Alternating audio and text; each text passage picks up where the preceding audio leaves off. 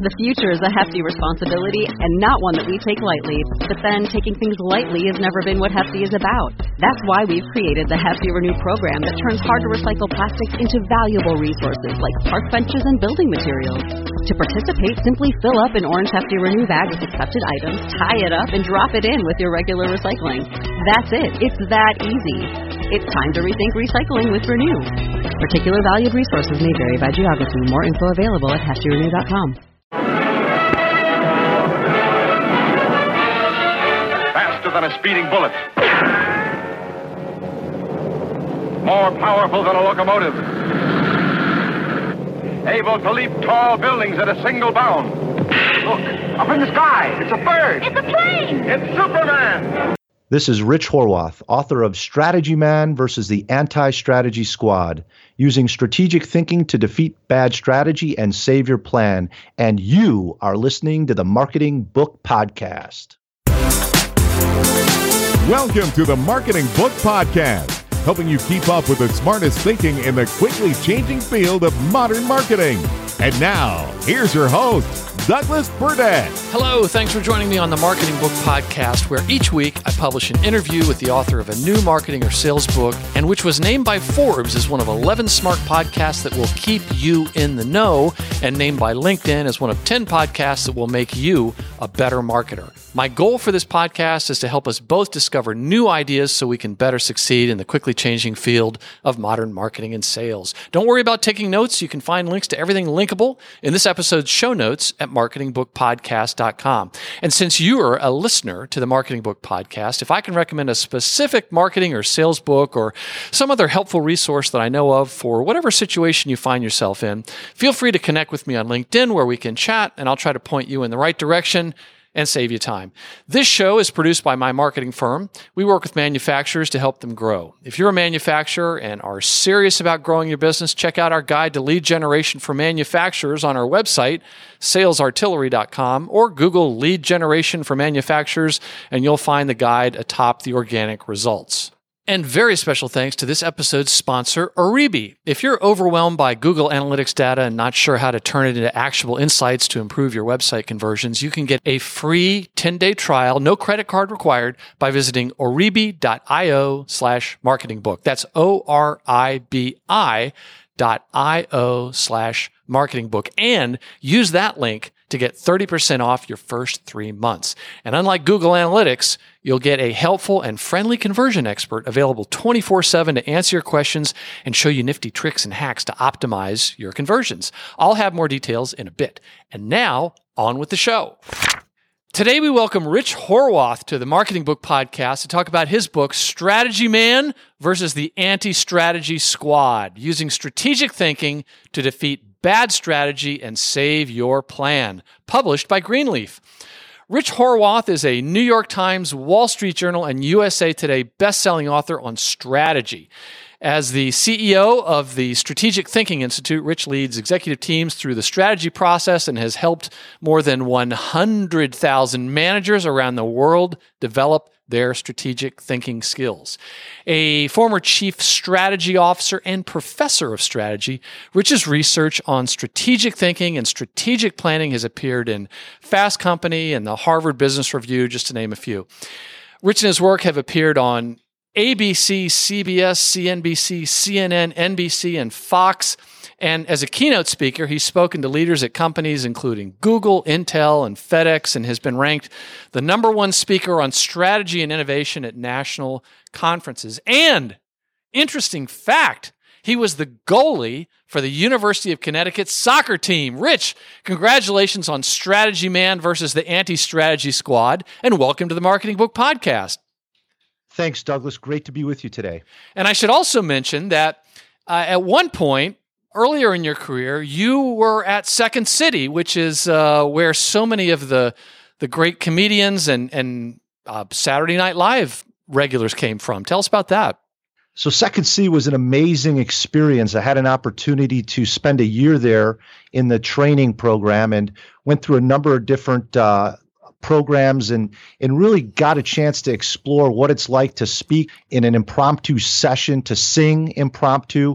And unfortunately, my singing career ended pretty much right there, as did my acting career. But it did inspire my writing. So while Steve Carell and Tina Fey went on to stardom, I did get a chance to write some books and to help a few folks out with strategic thinking. So it's been a win-win. That's terrific. Terrific. So I just want to read one thing from some of the promotional materials here, just to set the stage for folks to understand what we're dealing with.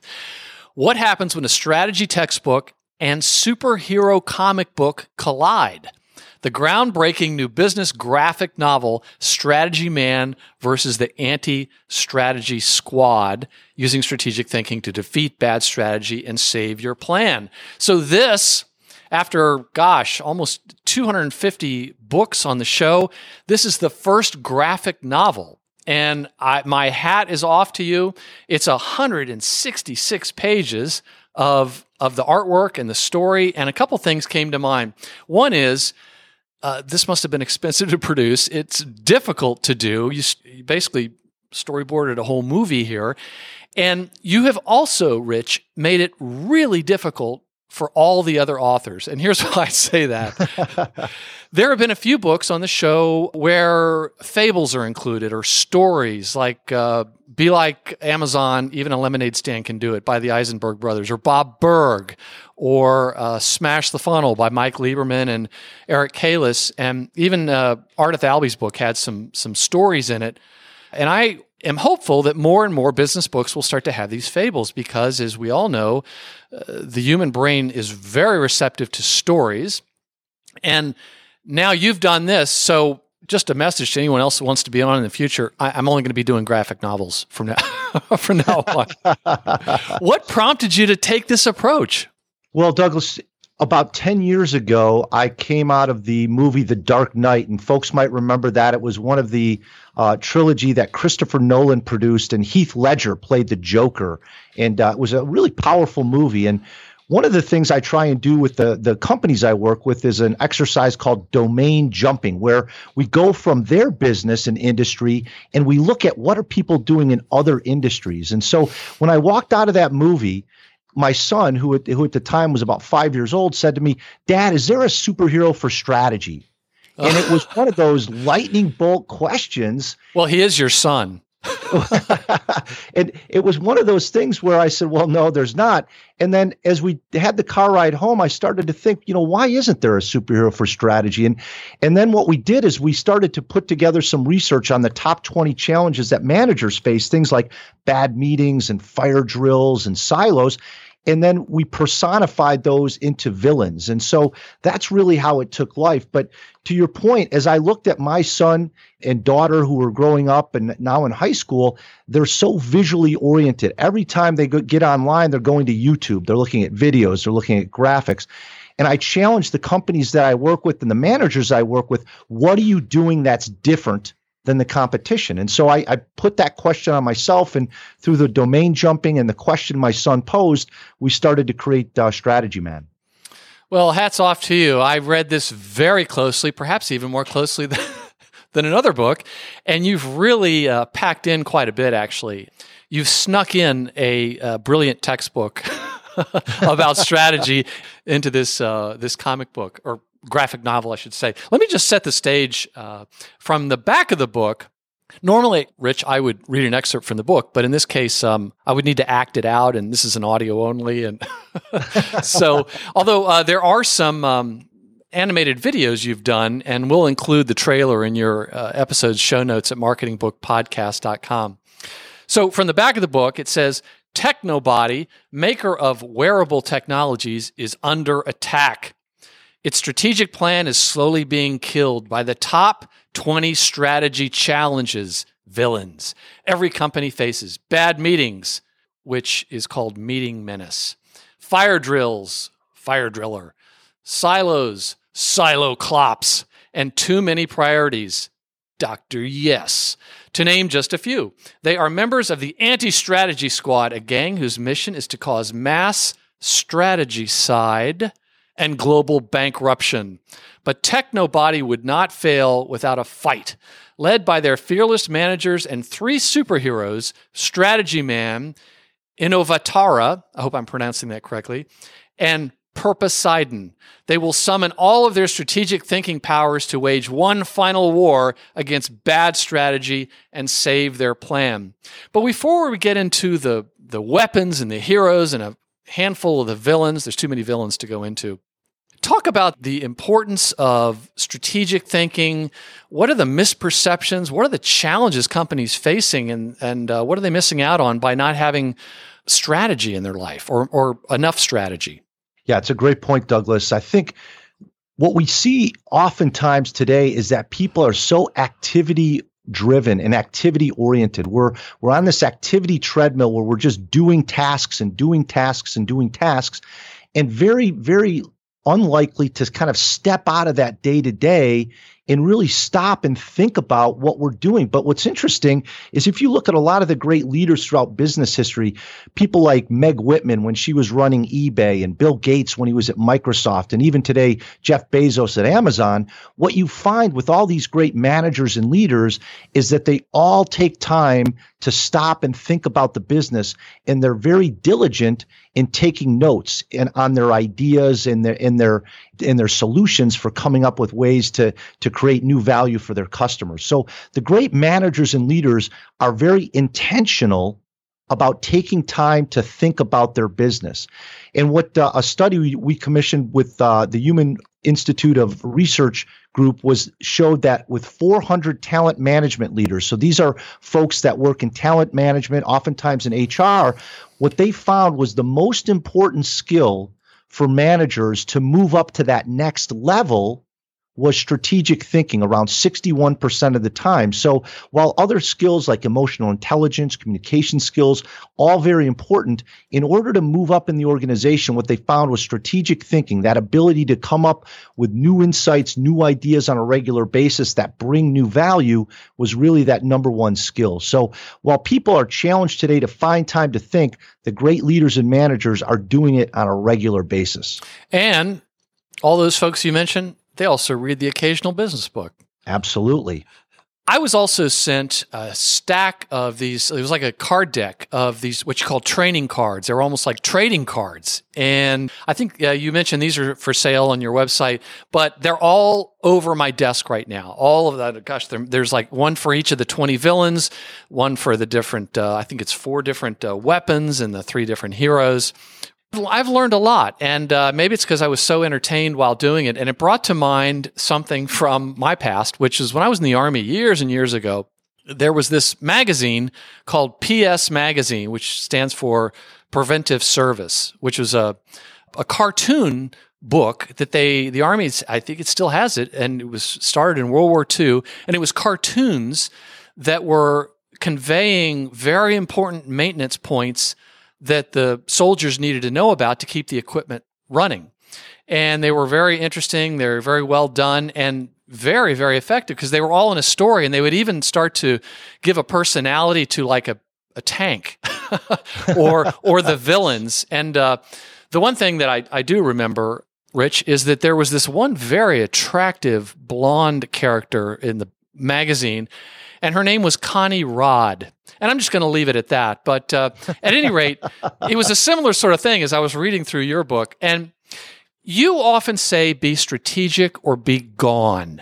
Why do you say that? So be strategic or be gone really comes from the research that shows, and this was based on a 25-year study at a Harvard Business School. They showed that they looked around 750 bankrupt companies, and they looked at a lot of different causes for bankruptcy. And what they found was that the number one cause of bankruptcy 80% of the time was bad or non-existent strategy. So, as we look at companies today, companies potentially that we grew up with like Toys R Us, we see that, nobody's future is guaranteed. If you don't have good strategy, if your team is not able to think strategically, there's no guarantee that we're going to be around tomorrow or 3 months or 3 years from now. So be strategic or be gone really relates to, from a company perspective, you have to have great strategy. And then from an individual perspective, we're always trying to show our value to our organization, to create new ideas, new solutions. And strategic thinking is really the generation of those insights, those ideas that lead to new value. So if we can increase our strategic thinking ability as individuals, and then help our organizations be strategic, we have a much better chance of not only surviving, but really thriving in the marketplace today. What are some of the perceptions, though, of strategy and maybe some of the pushback for why companies don't do it? Do they think it's too dry, or you have to have an MBA or something? Yeah, those are definitely two reasons for it. And I think, to your point, Douglas, a lot of times what we see is that strategy is like a birthday in companies. It happens once a year. Right. There's a lot of signage and fanfare. People get excited about it. There's a big PowerPoint deck. They present it. And then it really goes away for 11 and a half months. And what we try to communicate to folks is, strategy should be more of an ongoing dialogue about your key business issues. And that's really what we've tried to do in the StrategyMan book, is give people a lot of practical tools and techniques and tips, things that are very simple to apply, so that strategy doesn't become like a birthday, that annual event, but it's more of an everyday occurrence, something that we can build into a habit. Because if we do anything once a year, whether it's golf or tennis or playing the piano, we're probably not going to be very good at it. And the same as with strategy. We do that once a year, we're probably not going to be very strategic. So StrategyMan is really developed to help people be strategic on a regular basis to build up that muscle. Mm-hmm. So in this, I think you do a fair amount of myth or BS busting. And you tear into some of these people that have all kinds of jargon. In fact, one of the let me look at my cards here. Jargon is one of the villains. Who is it? Oh, Jargon Goblin. That's right. So related to that, though, let's talk about a couple of the weapons before we get into the heroes and the villains. And I'd like you to start with what is outlined at the very beginning of the book. If listeners don't take much more away than what we're about to talk about, it will be very helpful. Let's talk about ghosts. But yeah, the GOST, the ghost framework, explain what is a goal, an objective, a strategy, and a tactic. These are horribly misunderstood, I think, in the business world. Douglas, you're absolutely right. They are misunderstood.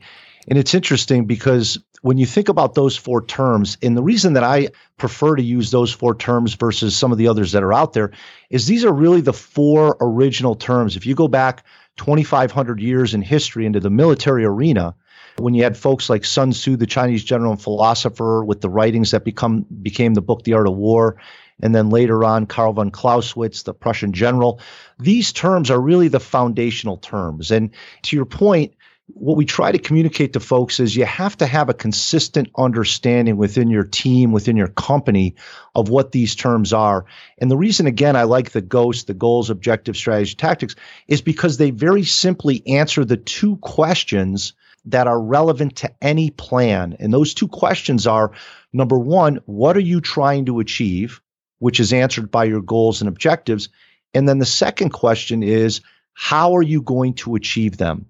And which is answered by your strategy and tactics. So the GHOST framework very nicely and simply answers those two questions. What are you trying to achieve and how are you going to do it? And that's going to be applicable to, a Fortune 500 company. It's going to be applicable to the nonprofit organization that you volunteer at for their plan. So the GHOST really, again, just tries to simplify it and give people some concrete definitions. I look at hundreds of business plans, sales, marketing plans each year. And Douglas, I'm sure you see the same thing. There's a lot of confusion as to what these terms are. So we're just trying to simplify it for folks. So talk about how in each of those, the what and the how, it's general and then specific. So goals, objective, and then strategy and tactic. That's exactly right. So the goal is generally what you're trying to achieve. Let's say you're trying to reach the peak of the mountain. You're going to climb a mountain. So the goal is to get to the top of the mountain. The objective then, to your point, is going to be more specifically what are you trying to achieve. So it might be to ascend 2,000 feet each day for 4 days till you get to that 8,000-foot summit. So the objective is going to be quantifiable. And then there's also going to be a time frame around it. And then the strategy is going to be how generally you're going to get to the top. Can you go straight up? Do you need to zigzag up? Do you need to go around to the other side? The general approach. And then the tactics are going to be more specific or tangible. So in this case, do we need pickaxes? Do we need hiking boots? Do we need ropes? Do we need a boat to go around the other side? What are those specific elements? So again, to your point, the goal is generally what you're trying to achieve, the objective more specifically with a time frame and a quantification, and the strategy is generally how you're going to do it, and then the tactics a little bit more specifically how you're going to do it. Right. So everyone who's listening to this probably has in their break room or their conference room some sort of mission, vision, values. And I think those are sort of like the strategy plans. Everyone's ignoring them. Remind listeners what those three things are. You call it the purpose trident, which are the mission, the vision, and the values. It seems like a lot of times they're all just blurred together in some sort of feel-good language. Douglas, you're exactly right. To your point, they tend to be so watered down and vanilla and generic that you could put basically any name from any of your competitors on them, right. and it's probably going to be applicable. So to your point, the purpose tried, mission, vision, values are really the three aspects of purpose. So the mission is your current purpose. Why do you exist? Who are you serving? What are you offering them? What's your reason for being? The vision then is your future purpose. What do you as an organization aspire to be? Where do you aspire to go in 10, 15 years? And then the values are really what guides your purpose day in and day out. So what are those 3 to 5 traits or characteristics that are really going to help you decide who you're going to act like, what decisions you're going to make day in and day out to guide that purpose? So to your point, I think oftentimes we don't give that enough attention, and we don't necessarily get specific. We'll throw up, especially for values, we'll throw up things like honesty and integrity and innovation. But why is that more relevant to your group than other groups? So you really want to dig in to unearth, who are we as an organization? What do we stand for? And then how do we represent that especially from a values perspective in 3 to 5 traits? Yeah, 3 to 5. And it reflects true beliefs and different from others in the market. Back to your point about how you could put almost any name on there for some of these companies. It made it very clear and it made it fun to learn. We're going to take a break here so I can tell you about this sweet free 10-day offer from Oribi that does not require a credit card, will make you look smart. And frankly, if you don't take advantage of it, I might wonder if you're listening to the right podcast. Plus, there's an additional special offer for Marketing Book Podcast listeners. As marketers, we're drowning in website data. Have you ever looked at a Google Analytics report or tried to explain to someone? Knowing exactly what to do with Google Analytics data isn't easy. It was built for analytics experts with plenty of time, technical resources, and a pretty deep understanding of that platform, unlike most of us. Oribi's goal is to make web analytics easy, and the Oribi platform has proven to be a game changer for thousands of businesses. That's because Oribi translates your website data into actionable insights and helps you focus on what really matters and what requires your attention right now. We've been using Oribi here at Artillery, and I know this sounds crazy, but it reminds me of when I was in the Army and the first time I ever put on night vision goggles. Suddenly I could see things I didn't see before. Like I said, it's kind of a game changer, or as I recall saying in both instances, whoa! And unlike Google Analytics, you get a helpful and friendly conversion expert available 24/7 to answer your questions and show you nifty tricks and hacks to optimize your conversions. You can even ask for Emily. She's a Marketing Book Podcast listener just like you.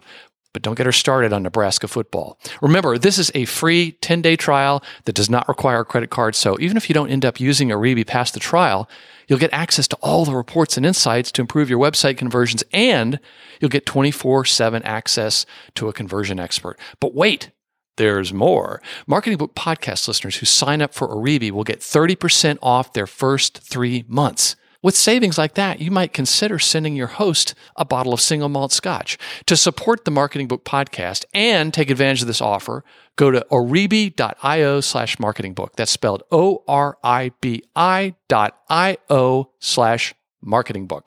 There's also a link to it on this episode's show notes at marketingbookpodcast.com. And now, back to the show. Last thing I wanted to ask about, we don't have time for all the weapons, but this is super relevant to the sales and marketing folks that are listening. And that is the differentiator detector. If you could explain this differentiator detector, and it looks like a Mossberg shotgun on steroids. It's a great description. So what are some of the questions that companies should really be looking at to determine how they really are different? Yeah, it's a good point, because what happens is if we've been in the market for a while, and those of you out there that have been in your business for 5, 10, 15 years understand this, we tend to have this phenomena called competitive convergence, where we and the competitors that we compete with start to look and sound and act a lot alike. And what that does is it confuses our customers. They don't really start to see any difference. And again, we know from a sales and marketing perspective, once we become a commodity in the eyes of the customer, then it really boils down to price. And for most of us, we don't necessarily want that to be the be all decision criterion. So what we want to understand when we talk about differentiation is really think about, number one, what are those core competencies? And I define core competencies as really those areas of expertise. What do you know better than anybody else? So what are those core competencies that you have, and what are those capabilities? And capabilities are really the resources and activities that you're able to apply to bring value to the marketplace. So those are great places to start. Even simply on a piece of paper or flip chart, put yourself in one column and a couple competitors to the left, and then put down core competencies in the left-hand side and then capabilities below it. And really just then identify, what are your core competencies? What do you know? What does the competitors know? What's their areas of expertise? And then drop down to that next row and think about capabilities. What are the resources that we have? What are the activities that we do from a sales, a marketing perspective? And then list those for the competition.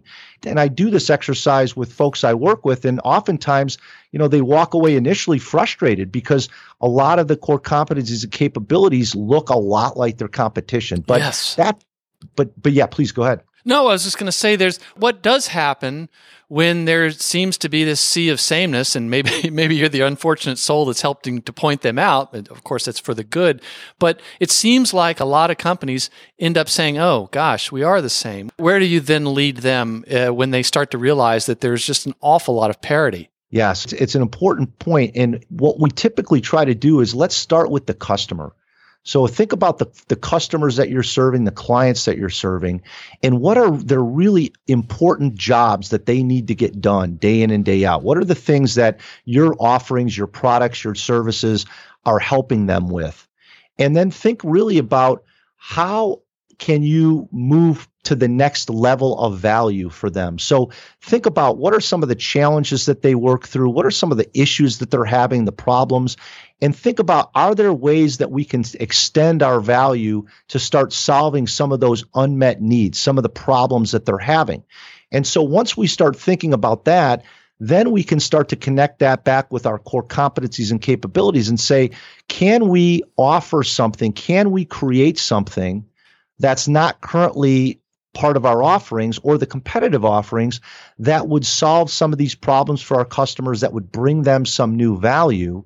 Can we start to think through that? So that's really, I think, that the next step is to go back to the customer, because we don't want to be one of these companies that creates a lot of bells and whistles because we think they're neat, but then the customer doesn't want them. So we want to really start with the customer.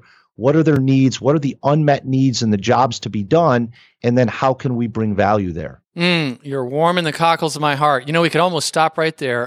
No, we won't. But start with the customer. So few companies do that. And that's one of the recurring things from so many books on the show, is that if you can just focus on your customer a little bit more than your competition, you're really going to stand out. Just today, I got a message from a listener in Denmark, and he was asking about, are there any books about how to organize your marketing? And I said, well, yeah, I'm not sure about a specific book like that, but a lot of the books talk about the folly of organizing your marketing around your product, or organizing your marketing around your channel, like email, video, whatever, that sort of thing. The one thing that's come up many, many times and is, I think, solid gold advice is organize your marketing around your customer. or your segment or your buyer personas. So when they go and get some insights from their customers, it's just book after book talks about how those that are closest to their customers are the most successful. So let's talk a bit about the heroes. And there's only 3 trying to vanquish 20 foes. And those villains in your book, those folks were really pretty rough. Right. Pretty scary. I mean, they were perfect villains. So StrategyMan, I'm holding these cards up. You've got pictures of them. Love it. StrategyMan, and I just have to mention his favorite phrase is, "It's not until you get off the beaten path that the beating can begin." That just reminded me of what the Marines are always saying: pain is weakness leaving the body. Exactly. So you've got StrategyMan, who there's even certain things that make him weak, like kryptonite to Superman. And then tell us more about the other 2. Poseidon, he's the guy that holds the trident, just in case anyone's keeping track at home. And Innovatara, if I'm pronouncing her name correctly. Tell us about those 2. Yeah, you pronounced her name perfectly. And so Innovatara, we wanted someone to represent the idea of innovation. And, Douglas, as well as anybody, there's lots of literature on innovation. And, being a simple-minded guy from the Midwest, I try and keep things simple. And so for me, the simplest definition of innovation is creating new value for customers. And so Innovatara is really there in the book to remind the managers at Technobody to keep things simple, to focus on the customer, and really think about what's the new value that we can bring to the table. And oftentimes, Douglas, to your point a moment ago, if we're a product company, we often think about, all right, what's the new bell or whistle that we can add to this product? And what I've seen a lot of times for companies that are trying to grow and innovate is really think about not necessarily just your product per se, but what are the peripheral things around the product that the customer experiences? So might be things like service, support, education, financing. What are those elements that potentially you could bring new value to? So Innovatara provides some different tools and techniques in the book to help managers think about their business differently so that they're able to not necessarily stay with the status quo, who's again one of our villains, status quo lock, but to do things a little bit differently that's going to resonate with customers and really take their problems and their challenges and really flip those around so that they've got some practical solutions. Excellent. So there's a framework in the book, and it's acumen, which is what are your top 3 insights that have led to this new value for your customers recently. And then allocation, how should you reallocate resources, time, people, budget, to be more focused? And then, what are your action? What are your top 3 priorities? I would like you to introduce the villain, Dr. Yes. Of course, I see what you did there, Dr. No. And the guy even dresses quite a bit like Dr. No or Dr. Evil for those listeners in Belgium. Tell us who Dr. Yes is and why he's so pernicious. I read this and I thought, oh my gosh, he's everywhere, and I almost don't always realize it. Yeah, and love the reference to Austin Powers there, Douglas. You're right on the money. So, well, it's one of the greatest films in film history, I think. But please. I'm with you. So Dr. Yes is really meant to represent the phenomena where we tend to put too much on our plate. And for a lot of your listeners out there, very skilled marketers and salespeople, a lot of times what's led to people's success is taking on more responsibility, taking on more accountability, more projects, more initiatives. But the research shows that the people who are most effective over the long term are the ones that are really focused on just a few things where they can bring the most value. And especially for those folks out there that lead people, if everything that's coming to you as a leader is getting passed along to your people, then we're not really doing the job as a leader. We're being an order taker and we're passing things along. So part of the job of a leader is to really filter the noise the extraneous stuff that's not important, so that your people can really focus on what's most important. And I think, again, as I work with lots of different folks around the world, I see that people have too much on their plate. But the great leaders and managers, as they add things to their plate, they're taking stuff off of their plate as well. Well, aren't people afraid to say no, though, in the workplace? Like they're not being cooperative? And I'm guessing that a lack of clear goals leads to this not wanting to say no. Yeah, you hit on a really, really important point, and it's something that I hear quite often from folks that I work with, is that, look, Rich, in our culture, politically, I can't say no. I've got to say yes to everybody. And this I find, especially with folks that are working internally in functions like HR and operations, IT and finance, they feel like they've got to serve everyone. But the great managers, the great leaders really understand that everybody has to have a strategy, meaning they have to have the goals that they're trying to set, and they have to have the pathway and the few things that are going to get them to those goals. And so one of the things that we have to think about out there is we certainly have priorities, but you also have to deprioritize things. You have to have a not to do list, because if you try to do too much, you're going to water down your value. So while you have to do it in the right way and at the right time, you have to be able to deprioritize things so that you can focus in the best way on the things that are going to really move the needle for your business. Yes, and it brought to mind a book that was on the podcast a couple of years ago by Rebecca Geyer about marketing to engineers. And at the beginning of the book, she talks about you have to learn to say no to grow. And then she gives examples of companies that are doing exactly what you've described. So, Rich, my biggest competitor is not another marketing agency. It's the status quo.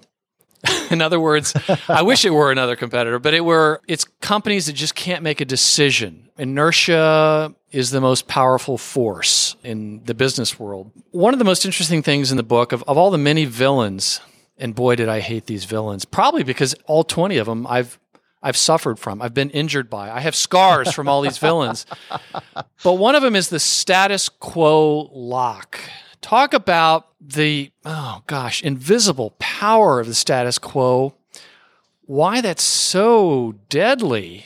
It's like lulling people into a false sense of security. And what are some of the things that can help people on the inside or outside to get status quo lock, not to have a lock? Yeah, status quo is something, to your point, Douglas, we find in a lot of places. And interestingly, you've probably seen this as well. Oftentimes, status quo happens the most with companies and people that have been really successful, because, again, why rock the boat? We've been doing well. We've been growing our market share. Sales are good. So why should we change anything? And it's a real challenge. Look at Kodak. Yeah, exactly. And so, and I love that you brought up Kodak, because what I typically do, to your point, with groups that I work with, especially those that have been successful, is I try and introduce some of the companies that were number one in their market. And then all of a sudden, they stopped paying attention to what customers wanted. They stopped understanding the competitive landscape. They stopped trying to innovate and to create new value. And all of a sudden, they're either gone or, very much diminished. So to your point, a company like Kodak, they actually had good digital technology early on, but they couldn't break that status quo internally. Managers didn't want to adopt digital because they knew it would cannibalize their film business. You look at a company like Circuit City, that you talk about great books, Good to Great. Obviously, Jim Collins comes out in 2001. It names Circuit City as one of the top 11 companies in the world based on all the research that they did. And then 7 years later, they're gone. And so, Toys R Us is another more recent example. So what I try to do is create that sense of urgency that, look, just because you're number one today, there's no guarantee that you're going to be number one in a year or 2 years or 5 years. So what are you doing to create that new value? How are you differentiating yourself? And what skills, competencies, and capabilities are you continuing to invest in and develop in so that your company is going to stay in that top spot? So one of the other villains, and we're doing Villains Row here. So SWAT anyone who's studied business, it stands for strengths, weaknesses, opportunities, and threats. I don't see these being used as much anymore. And I had to laugh out loud when I read the book and you explained that, or one of the characters explained that SWOT is also known for serious waste of time. So as I was, SWOT bot is this computer who is doing a SWOT analysis and doing it rather badly. And I just thought, oh man, it's like I've been in that room before watching somebody try to do one of these things. Explain what this SWOT analysis is, why it's powerful, but where it goes off the rails sometimes. Yeah, it's interesting. SWOT analysis, to your point, Douglas, it's been around for 40 years or so. It's the most commonly used strategic planning tool in the world. And I think what happens is everybody's familiar with it. So they do it, but they don't really do anything with it. It becomes kind of a check the box exercise, and they don't really do it with precision. They kind of half-heartedly do it, and they come up with it winds up being a big laundry list of stuff that's going on in the business. And particularly the strengths column, right? Yeah, exactly. Right. We're good at everything. We want to make sure everybody in the room is represented on the flip chart. Nope. So we have 37 items up there. But what I found is that if people follow a few rules of thumb, they can do SWOT maybe a little bit better. Typically I like to say that you have to have 3 to 5 in each area. You don't really want much more than that because we're trying to use this as a thinking and planning tool. So you really want to me, SWOT should really represent what's going to make or break your business this year. And if you think about it through that lens, then it tends to have a little bit more relevance. And then, as we talk about in the book, once you do the SWOT analysis, one of the big complaints is, well, we don't really do anything with it after that. And so I wanted to maybe we feel better for a day. Right. It might be a little bit of the group therapy sometimes, right? Yes. But so we introduced the SWOT alignment tool, which actually takes the next step and transforms SWOT into strategy by really just simply aligning your strengths and weaknesses with the opportunities and threats, and just doing that in a simple matrix to come up with potential strategy. So again, I think to your point, people do SWOT analysis. We don't do it with precision, but if you follow a few of the rules of thumb in the book, and then you take that next step and do the SWOT alignment, that you're actually creating strategy from it, then I think it can be a little bit more productive exercise. Yes, and in the beginning of that chapter with SWOT bot, the bot says, pretend I'm speaking in computer voice, this is an excellent start. We now have 37 strengths and 2 weaknesses. Let us move on to opportunities. And then the people that work there are saying, well, now wait a minute, hold on. No, quiet. We must... I was laughing to keep from crying, of course. So right. At any rate, there's another one that I thought, another villain that was really important for marketers particularly. And that's this megalo plan, MEGALO -plan. And height 5'5", weight 220 pounds, description, an unwieldy plan of excessive size loaded with non-essential data, extraneous information, and laundry lists of tactics. An example, the 65-slide PowerPoint deck that includes tons of data and information, but few, if any, strategic insights. So are a lot of marketers, and as well as others, are they doing these because it's like the term paper idea where the longer it is, you probably get a higher grade? Do they? Why do people continue to do that? Is there a certain is it like a security blanket for the presenter as well as the people that are being presented to and who have to make the decisions? That's a great. I love that analogy of the security blanket, and Douglas, because I think you hit it right on the head. Oftentimes, from a marketing perspective, we're doing a product management plan or a brand plan, and we want to cover all the bases, because typically what happens is we have to present these plans to upper management or groups in other functional areas, and we're going to get questions. So I think sometimes, to your point, the thinking is the more that we stuff into the plan, the fewer spots that we have open that people can ask questions about that we don't know. But what I'm seeing today is the best marketers and sales leaders are making their plans a lot more concise, and really just covering what's the essence of our plan. Again, what are we trying to achieve? How are we going to do it? You could certainly have the market trends, the competitive numbers, the sales, and that data and things can be in there. I typically prefer to keep that in an appendix and really just call out what are the key insights that are driving this marketing strategy?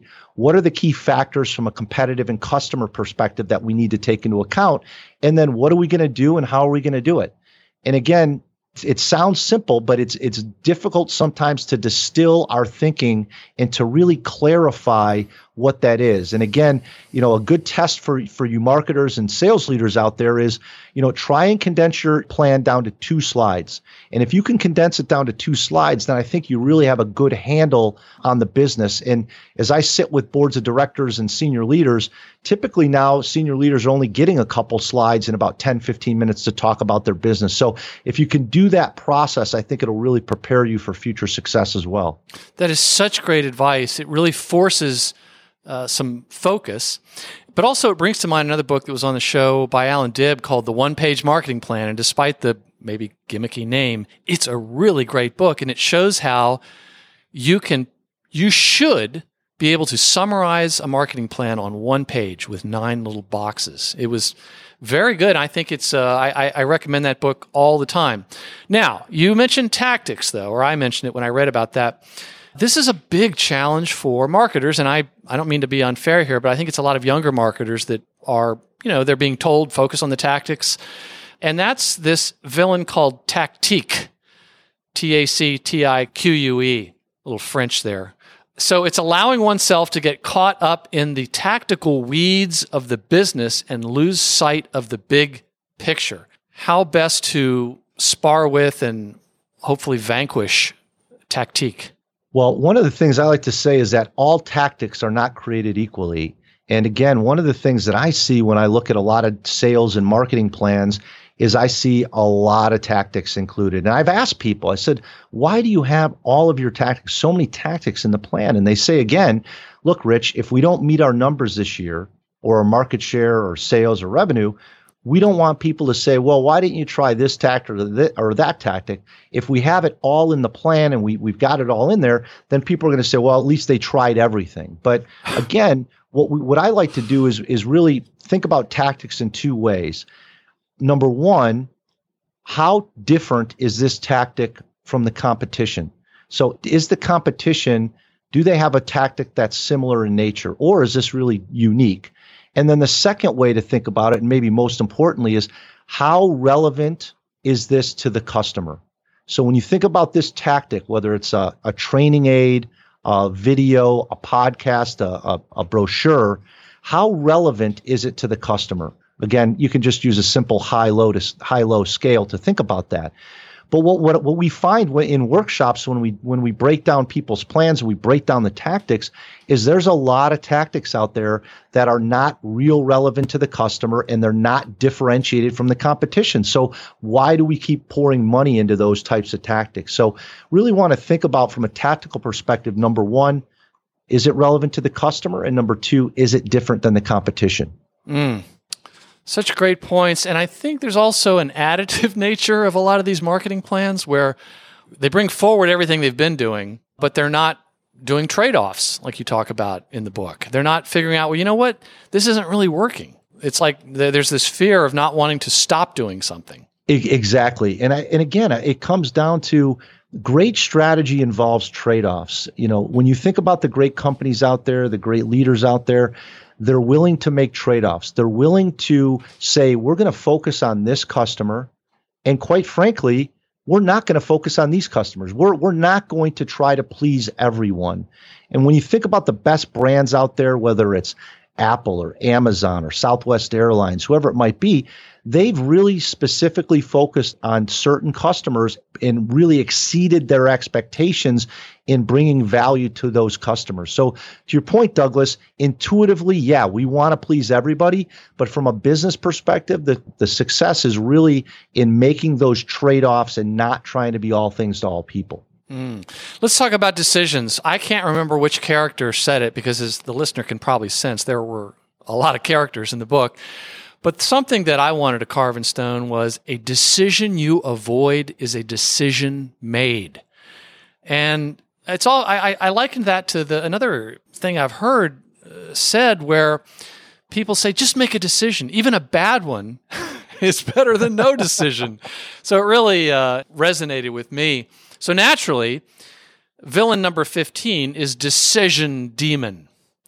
And I found that very interesting because you talk about several of the traps that people fall into where they are maybe not even making a decision, but they're unwittingly making a decision. Can you talk about some of those, I guess they're sort of booby traps of decision making?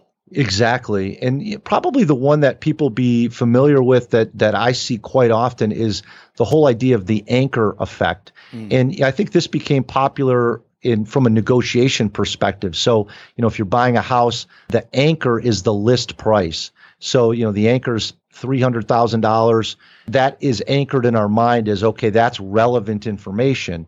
But the house could be worth $100,000. It could be worth $500,000. But that anchors in our mind. And from a marketing perspective and a sales perspective, what we typically see as the anchor is last year's plan or last year's budget.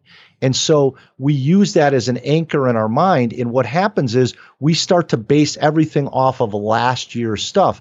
But what's interesting is people say, well, lots of stuff is changing in my business. The competitors, the customers, the decision makers, they're all changing.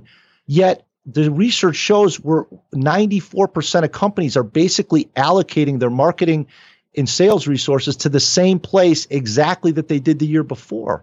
So again, the anchor is really, not using the plan, not using the numbers from last year, but really starting with that clean slate, that fresh white piece of paper to say, okay, let's look at what's happening right now and where do we want to go? How do we want to get there? And what's going to be the best way to do that? So I'd say the anchor is probably the biggest one from a sales and marketing perspective that I see.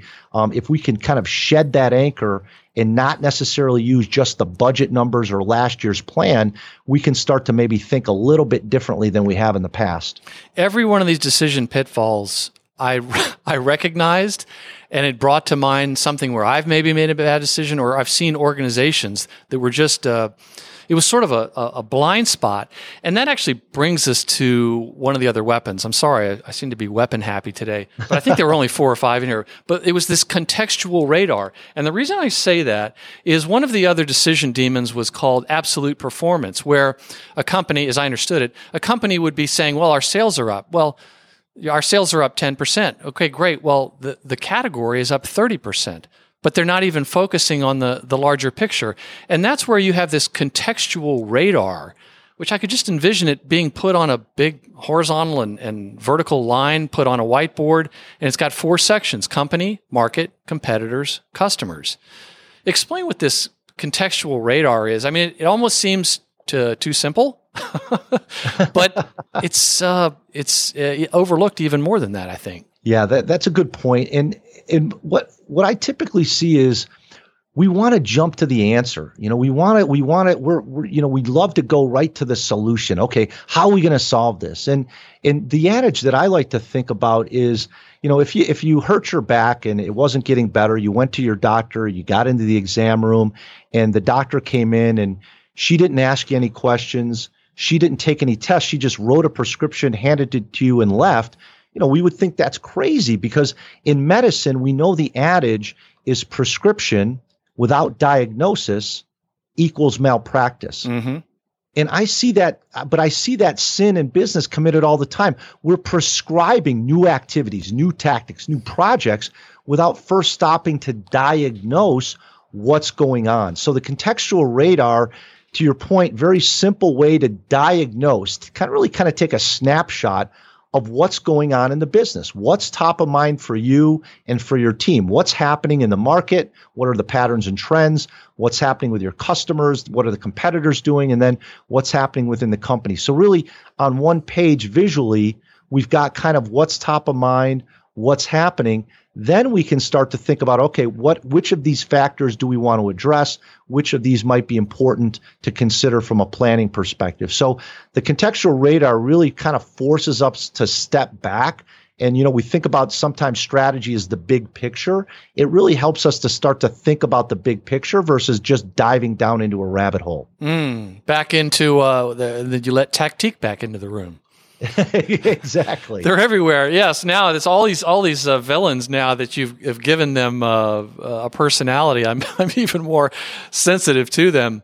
So, Rich, if readers took only one thing away from the book, what would you hope it would be? It's a great question, and I knew you were going to ask me that, Douglas. So I've been thinking about it. And I'd say the one thing that I like people to take away is this idea of new growth comes from new thinking.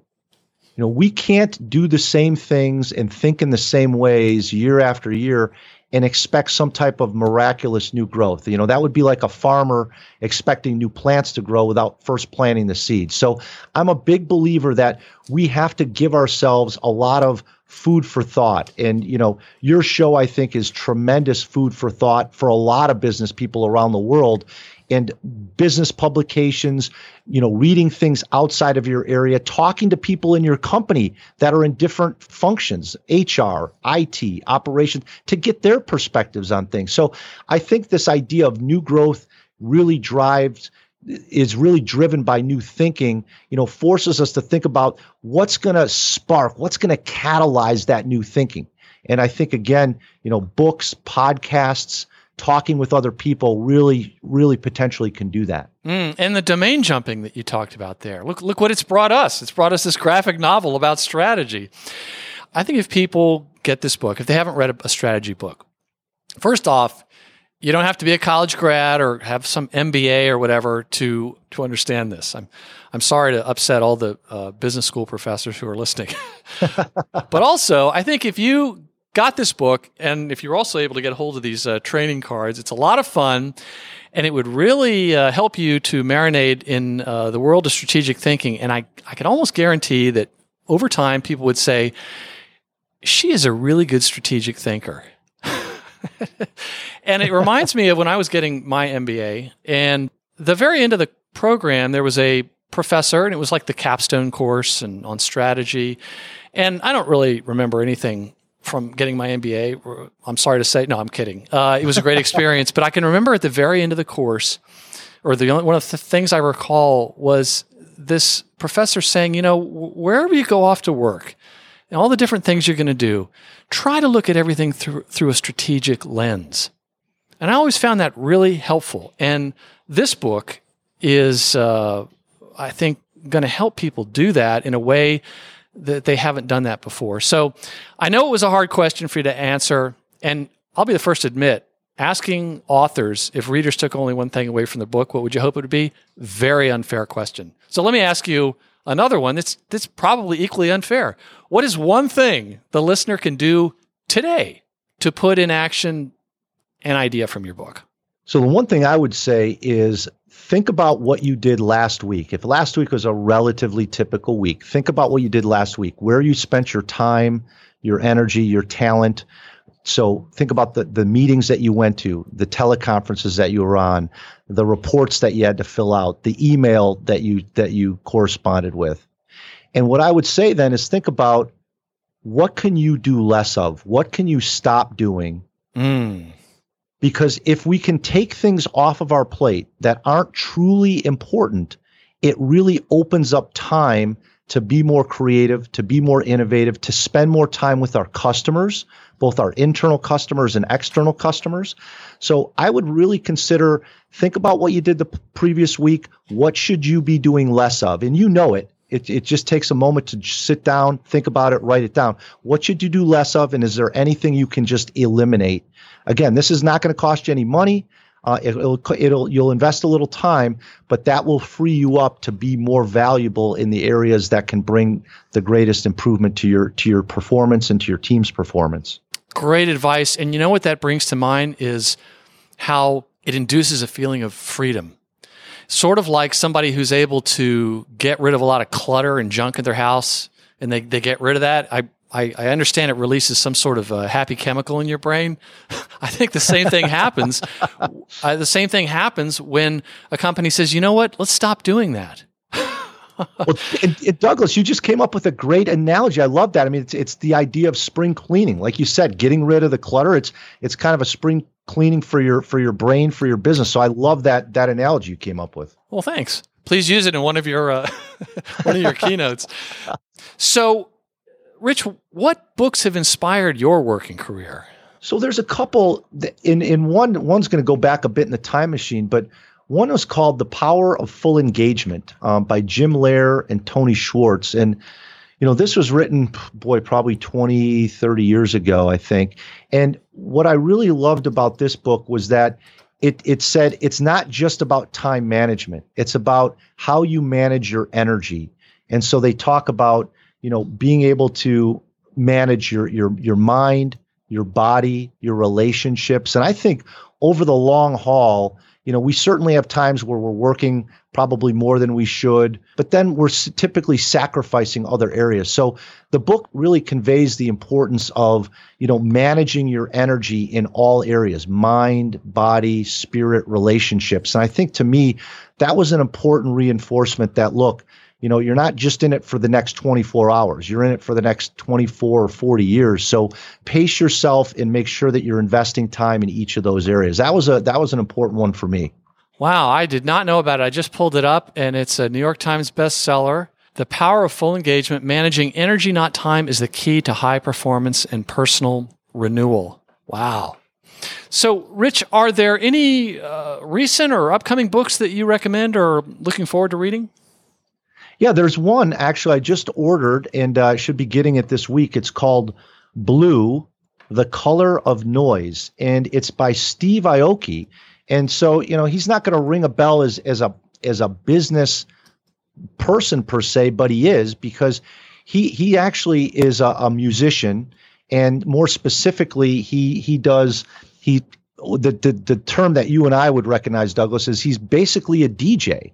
But he's not just any DJ. He typically has anywhere from 50 to 100,000 people attend his performances. He earns between $28 and $50 million a year, and he's built this amazing brand by doing a lot of creative things. So he started as a DJ, but then he's turned into basically a brand building machine. And so that's one book. I always find it interesting to not just tap into traditional business people, but tap into really creative people and see what some of the things that they're doing to help them be successful. So I'm looking forward to reading that. Oh, that looks really interesting. Again, back to the domain jumping. Dang it, Horwath. You're taking up all kinds of hard drive, which is actually good because normally my mental hard drive is full of really useless trivia. But this is really interesting. And my son, who's in his 20s, really likes electronic EDM, as the kids say, and exactly all that sort of thing. I'm sure he knows who this guy is and would roll his eyes saying, "Gosh, Dad, you're so uncool."